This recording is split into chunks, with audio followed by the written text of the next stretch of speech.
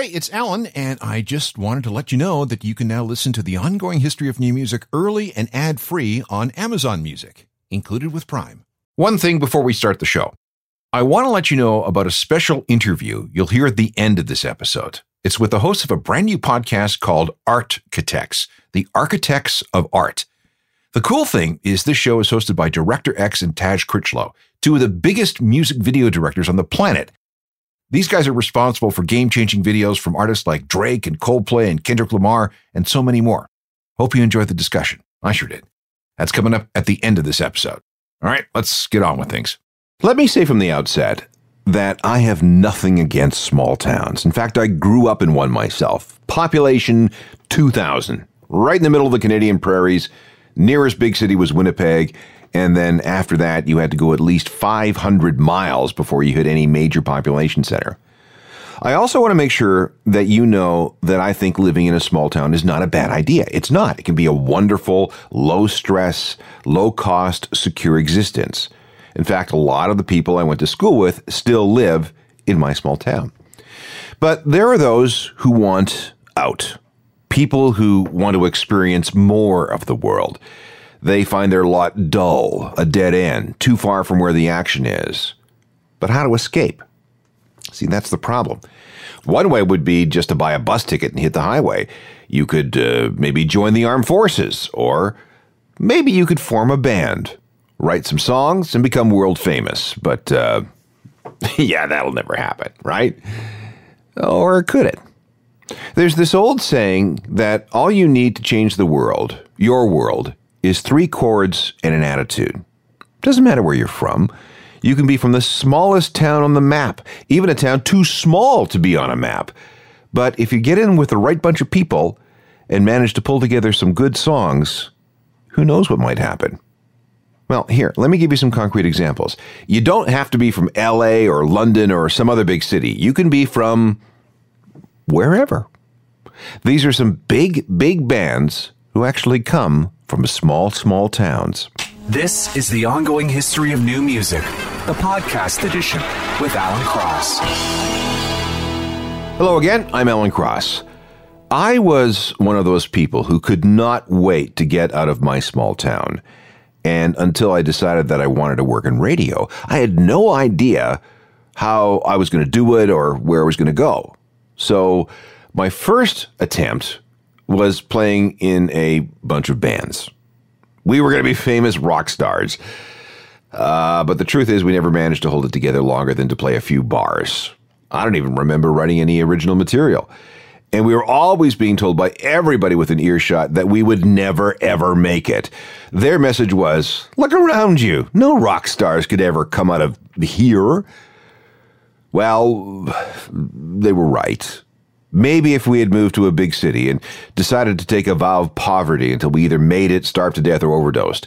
But we didn't.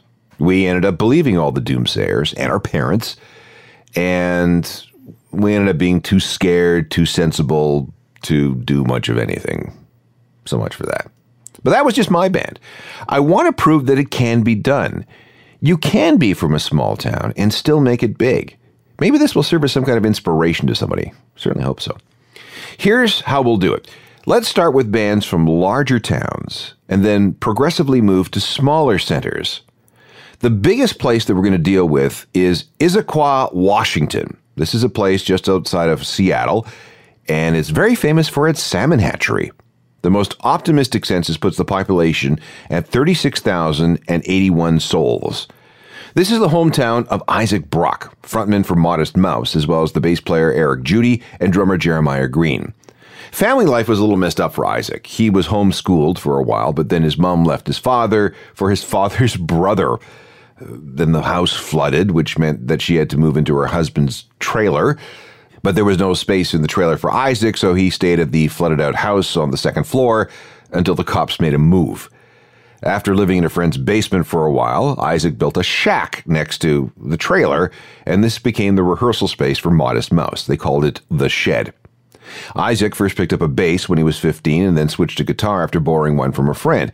And at the time, things were exploding in nearby Seattle, which was an inspiration for everybody to do something. It took a while for Modest Mouse to break through. 6 albums, actually. But they finally caught everybody's attention with a 2004 record called Good News for People Who Love Bad News.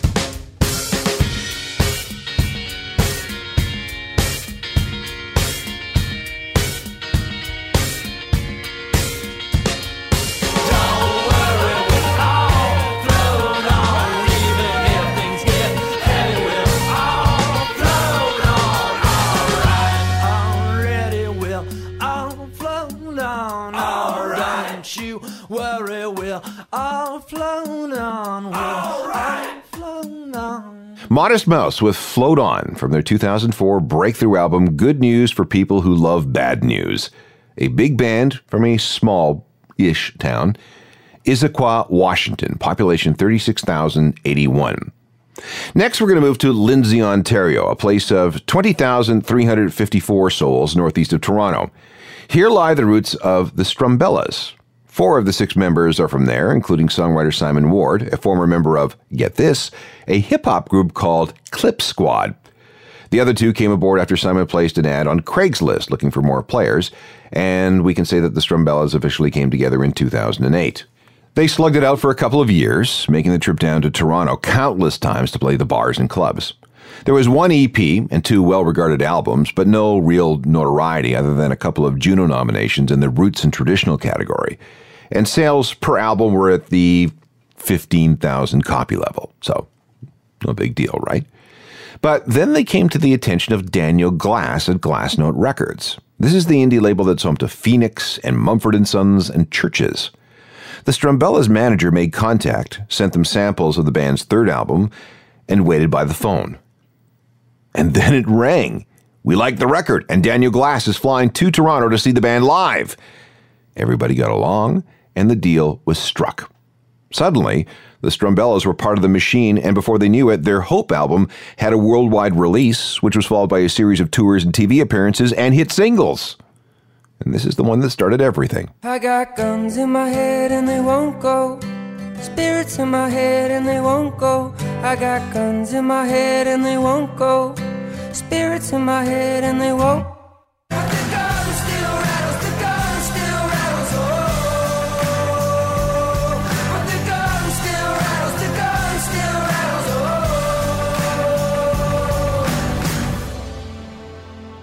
Strumbellas, hometown, Lindsay, Ontario, population 20,354.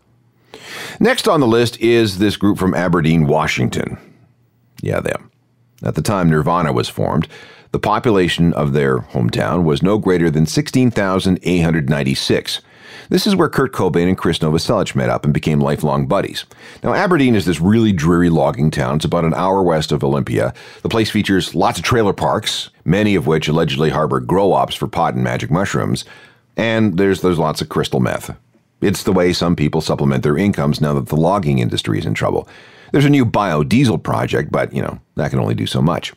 Maybe they should go back to hosting bordellos. 60 years ago, Aberdeen was a place where sailors would put into port, and at one point, the place had up to 50 brothels that happily serviced them. And not only is Aberdeen in this perpetual economic decline, but it can also get up to 7 feet, and yes, I did say 7 feet of rain per year. So no wonder the place has one of the highest suicide rates in the state. Kurt started life at 1210 East 1st Street. Dad worked as a mechanic at the Chevron station over on Simpson Street. Chris was born in California, but his family moved to Aberdeen when he was 14. Well, why would they move there? Well, property prices were too high in California, and besides, Aberdeen had a lot of Croatian families, something that appealed to Chris's dad. He got a job as a machinist in one of the lumber mills, and Mom opened a beauty salon called Maria's Hair Design on South M Street. Kurt and Chris met up in high school and bonded over punk rock, especially hardcore punk. Their first band was called the Stiff Woodies. They spent a lot of time rehearsing at Maria's Hair Design. Kurt was the drummer, Chris was on bass, and a bunch of people rotated through on guitars and vocals. On September 1st, 1986, Kurt moved into his own place, which was really nothing more than a shack at 1,500 East 2nd Street.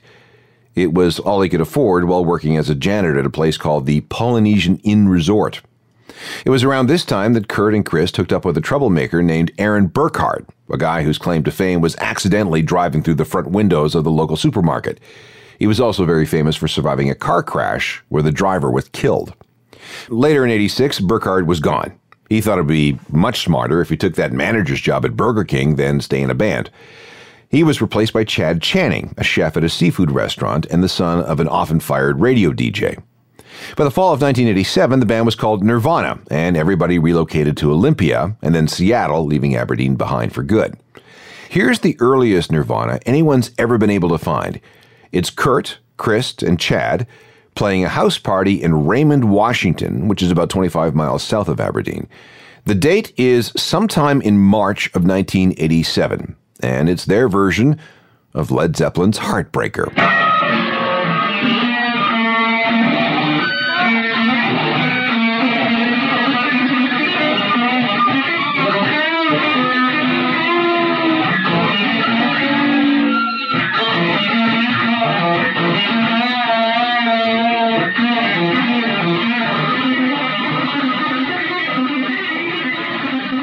Nirvana, live in Raymond, Washington, March 1987. The drummer at the time was Chad Channing, and their roots are in Aberdeen, Washington, which has a population of 16,896. That's still, a fair-sized town, but we're going to get much smaller than that. We'll move to the UK next to get to the roots of one of the biggest stadium spectacles in the world today. For this program, we're looking at big bands that came from small towns. Our next stop is Teignmouth, population 14,748. You'll find this place in the southwest of England. Guitarist and singer Matt Bellamy's family moved here in the mid-1980s when he was around 8 years old. Bass player Chris Wolstenholme is originally from Rotherham, city of about 100,000, but he ended up in Teignmouth going to community college. And then there's drummer Dominic Howard. He's originally from the Manchester area, but moved with his family to Teignmouth when he was about 8. The three guys played in separate bands at Teignmouth Community College before finally getting together in a group called Gothic Plague, which then evolved into Rocket Baby Dolls. They were into this glam rock thing. Then, after shocking themselves by winning a local Battle of the Bands contest, they began to think that maybe they did have a shot at doing something.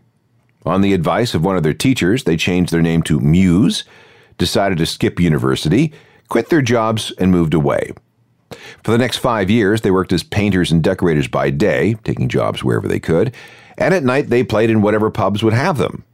It was awfully hard, but they kept at it. And look where they are now.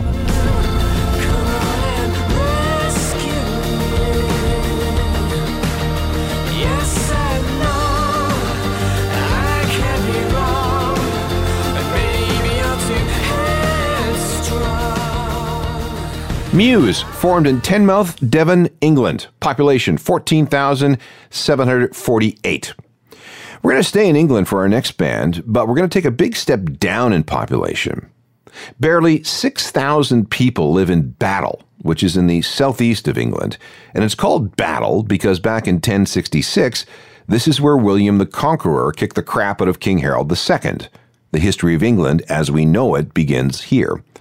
It's also in the hometown of Keene, and their roots go all the way back to March 8th, 1979. This was the day that singer Tom Chaplin was born, and it was also the same birthday as a guy named Tom Rice Oxley. The two mothers bonded over newborns, and they became friends. Now, eventually, Tom Chaplin met up with Tom Rice Oxley's brother, Tim. They later ended up at the same private school, which was owned by Tom's family. Keene, as a band, didn't really come together until 1997 after everybody had a chance to go to university for a bit, and it almost didn't happen. By this time, Tim Rice Oxley was a pretty good piano player, and some dude named Chris Martin was so impressed, he had asked him to join his band, which was called Coldplay. Tim thought that Keene was a better bet, so he said no to Chris. Kind of makes you wonder, doesn't it? Anyway, Keene made their live debut on July 13th, 1998 in London. A record deal followed in 1999, and the big breakthrough came with the Hopes and Fears album in 2004. Where did the name come from?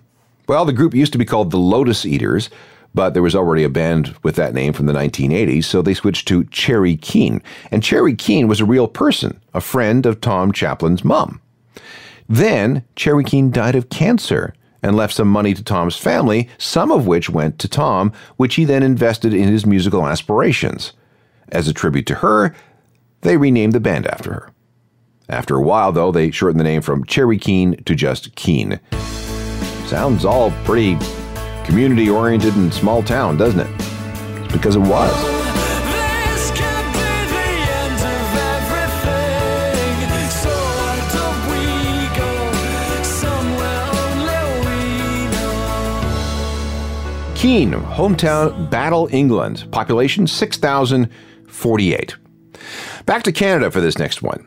Norwood, Ontario has about 4,041 people. You'll find it on a map east of Peterborough. It's famous for a couple of things. First of all, there's the annual Thanksgiving Fair every October, and the fact that it's the hometown of 3 Days Grace. This is where Adam Gontier, Neil Sanderson, and Brad Waltz grew up, and this is where they formed 3 Days Grace in 1997. The group grew out of another band called Groundswell, which began in 1992, but it didn't go very far. When 3 Days Grace started up, they played as many gigs as they possibly could, and at one point they even opened for a movie at a local theater.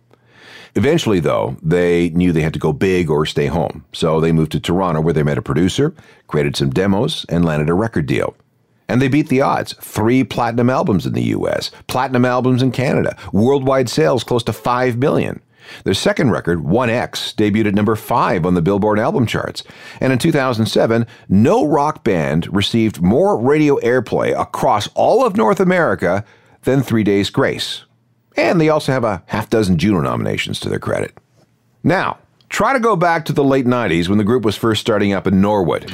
People must have said, "Oh, that's so cute. You want to be famous rock stars." But come on, look around. You haven't got a chance. Yeah. I hate everything about you. Why do I love you? 3 Days Grace, who for a while were one of the biggest rock acts in the world. And they're from Norwood, Ontario. Population 4,041. And we can go smaller still. Up next, a band from the Deep South from a town that no one has ever heard of. The name of this show is Big Bands from Tiny Towns. It's proof you don't have to be from some major center to make it big. Check this out. Way down in southern Mississippi, right on the Gulf Coast along Interstate 10, an area called, and I'm not making this up, the Redneck Riviera, is the town of Escatawpa. It's east of Biloxi, west of Mobile, Alabama, south of Hattiesburg, and part of the area around Pascagoula. This is where you'll find Three Doors Down. They were formed in 1996 because they really had nothing better to do. But things went surprisingly well, and they decided to record some original material.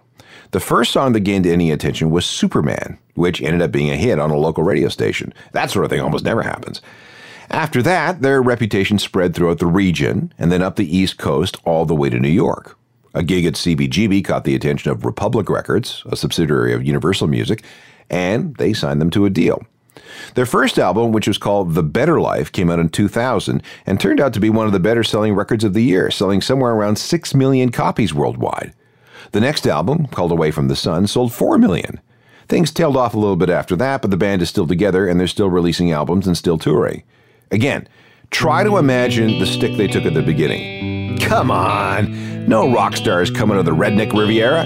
Give it up, losers. Well, really? If I go crazy, then will you still call me Superman?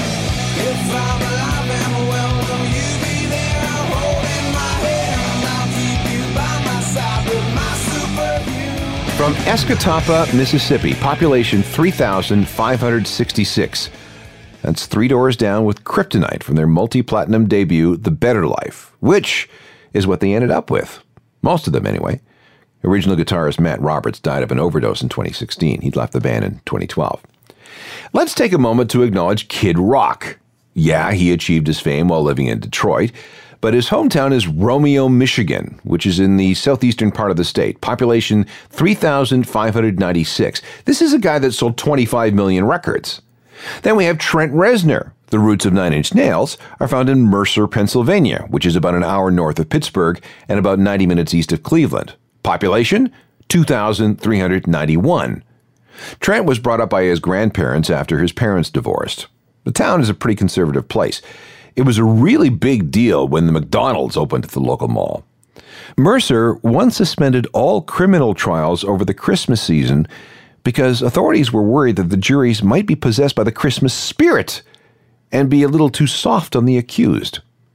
And here's what Trent had to say about growing up in small-town America.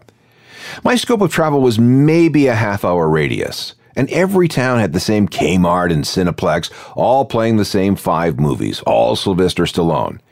It's hard for people who've grown up in cities to understand that, to have an endless cornfield in your backyard. But that's what a lot of America is. It's not dodging gunfire from gangs. It wasn't cool to play music where I was, and I got a pretty bad education because I had a bad attitude. If I wanted to get good grades, I could. Stuff I'd like to know now, at the time, I thought was irrelevant. Typical teenage stupidity. I hated school. The fact that it revolved around something you didn't have access to. If you weren't on the football team and you were in the band, you were a leper. When people say those are the best years of our lives, I want to scream. But my parents allowed me to do things that my friends weren't allowed to do. Saying this ring true with you? When Trent graduated from high school, he enrolled in a computer course at nearby college in Meadville, which had a population of 15,000. But he dropped out and went to live in the woods with his father for about a year. But music kept drawing his attention away to the big city of Cleveland.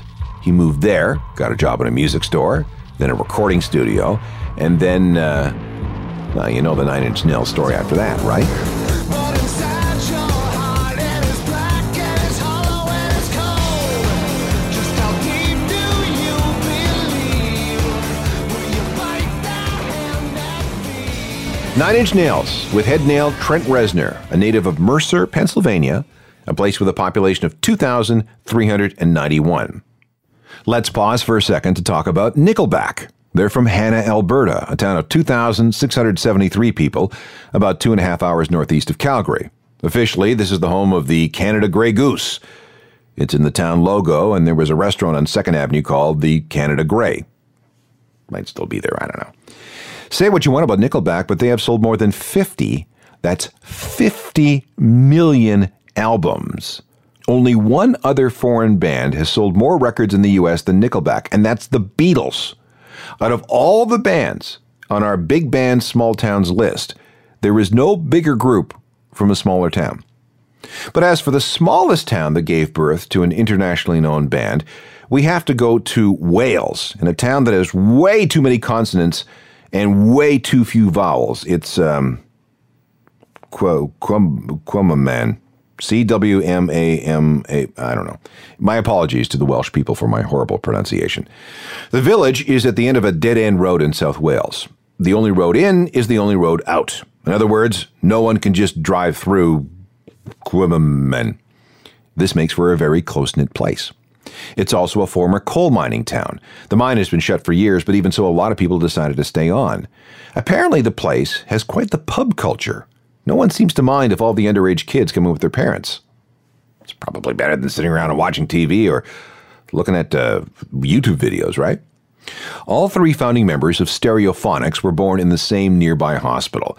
Kelly Jones, the leader of the band, lived just 8 doors away from drummer Stuart Cable and his mother Mabel. That's right, her name is Mabel Cable. Meanwhile, Richard Jones, the bass player, lived in the house across the street from the football pitch. When they were all about 10 years old, all 3 guys met in the park and started talking about forming a band. Over the years, they had several. The first was Zephyrs, then it was Tragic Love Company, which is actually an interesting story. The name Tragic Love Company was an amalgamation of the band's 3 favorite groups, the Tragically Hip, Mother Love Bone, and Bad Company. Drummer Stuart Cable was also a huge Rush fan. Interesting how Canadian music managed to penetrate this dead-end mining town, huh? And finally, the name Stereophonics. That was caught from the name of a record player manufacturer. After a series of out-of-town gigs supporting bigger bands, they became one of the first signings to Richard Branson's new V2 label. Singles turned into an album, and one album became 2 and 3 and more. And now, Stereophonics are making a very nice living by touring the world while still owning homes in the tiny dead-end mining town in South Wales, which, as far as I can tell, has a population holding at about 1,000.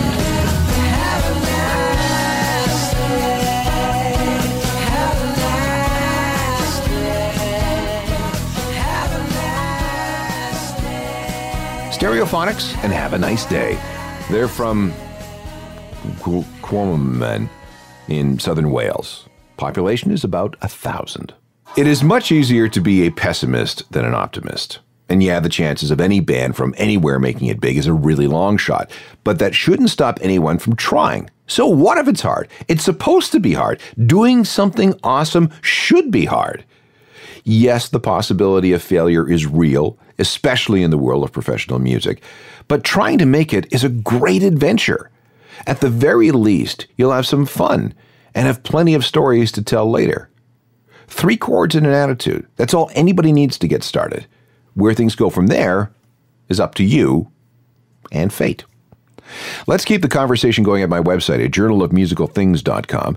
There's a free daily newsletter you should get. I'm always around on Twitter and Facebook and Instagram and Google+, and I always answer all emails sent to alan@alancross.ca. Technical productions by Rob Johnston. Talk to you next time. I'm Alan Cross. You've been listening to the Ongoing History of New Music podcast with Alan Cross. Subscribe to the podcast through iTunes, Google Play, Stitcher, Spotify, and everywhere you find your favorite podcasts.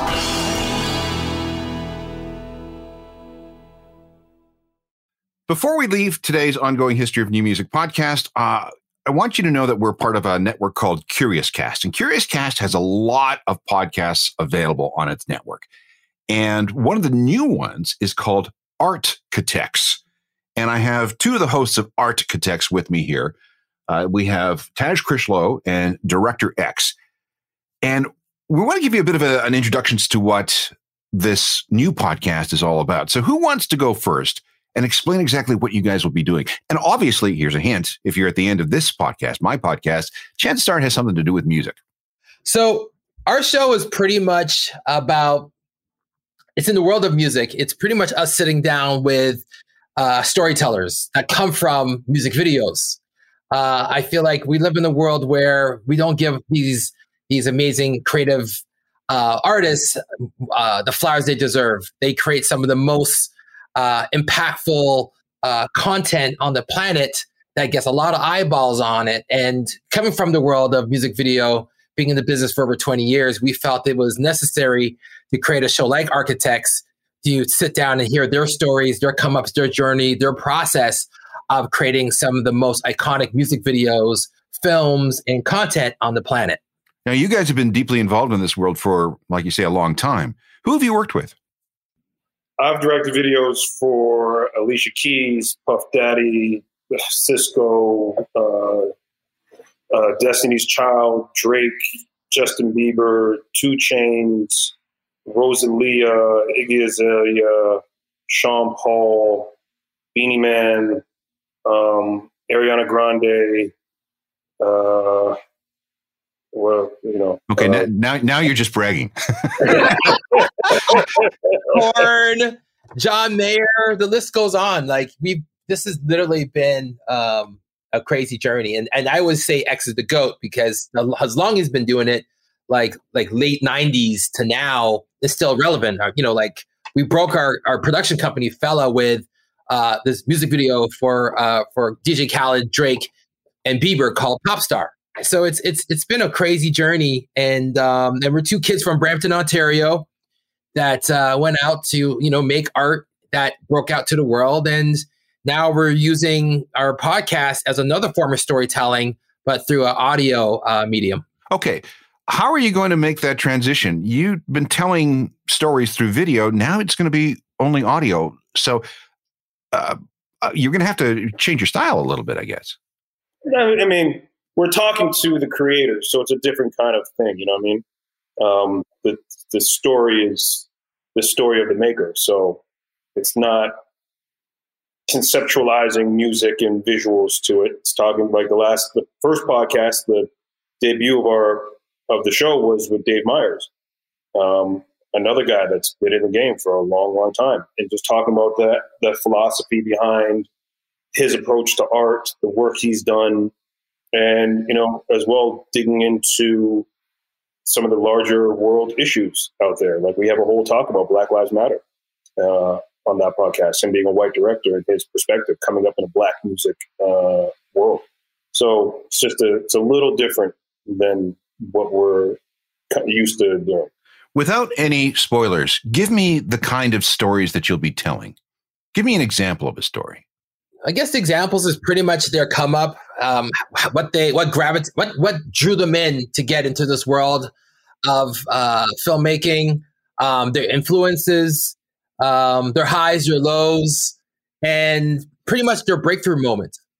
And a lot of times, to your point, Alan, like when you watch a music video, you're just seeing the end result, but you don't see what went into to make that product and that piece of art, as far as the storyboards and the art direction and sitting down with your head department and the collaboration. So it's pretty much we're giving them that kind of, close set behind experience where you get to see the process of how we get to the finish line, right? I've often watched music videos and wondered, where the hell did this come from? What kind of headspace do you have to be in to come up with these images, these storylines, these, things? And I have no idea. Yeah, and that's the point of the show. Like, look, we're probably like around the same age. Like I came up in the 80s era where that's what made me fall in love with music videos, right? The MTV Much Music era, watching videos by like Madonna and Peter Gabriel and like Phil Collins and Michael Jackson and Aerosmith. And I was always fascinated by music videos and the storytelling and the dancing and the style and all that stuff. And that's what made us fall in love with the art. So imagine if you could go back in the days and sit down with Duran Duran and talk about the Hungry Like a Wolf video. Like, what the hell compelled you guys to be in this jungle and just going through this crazy, crazy story and sitting down with like the best of the best and hearing the stories of the directors working with Madonna and working with the Stones. And that's the beauty about the show. It's like we get that access to these filmmakers, to these artists. I've worked with the biggest and brightest artists in the entertainment business, but learn about that journey, that creative journey, that collaboration to make the work that we see that's now on television or on YouTube. And before we jump, I just want to say, please follow us at Architects Pods. I can't wait for this. Sounds like a great series. Looking forward to it. It's called Architects with Karina Evans, Taj Critchlow, and Director X. And I can't wait to hear some of these stories. Thank you so much, you guys. All right.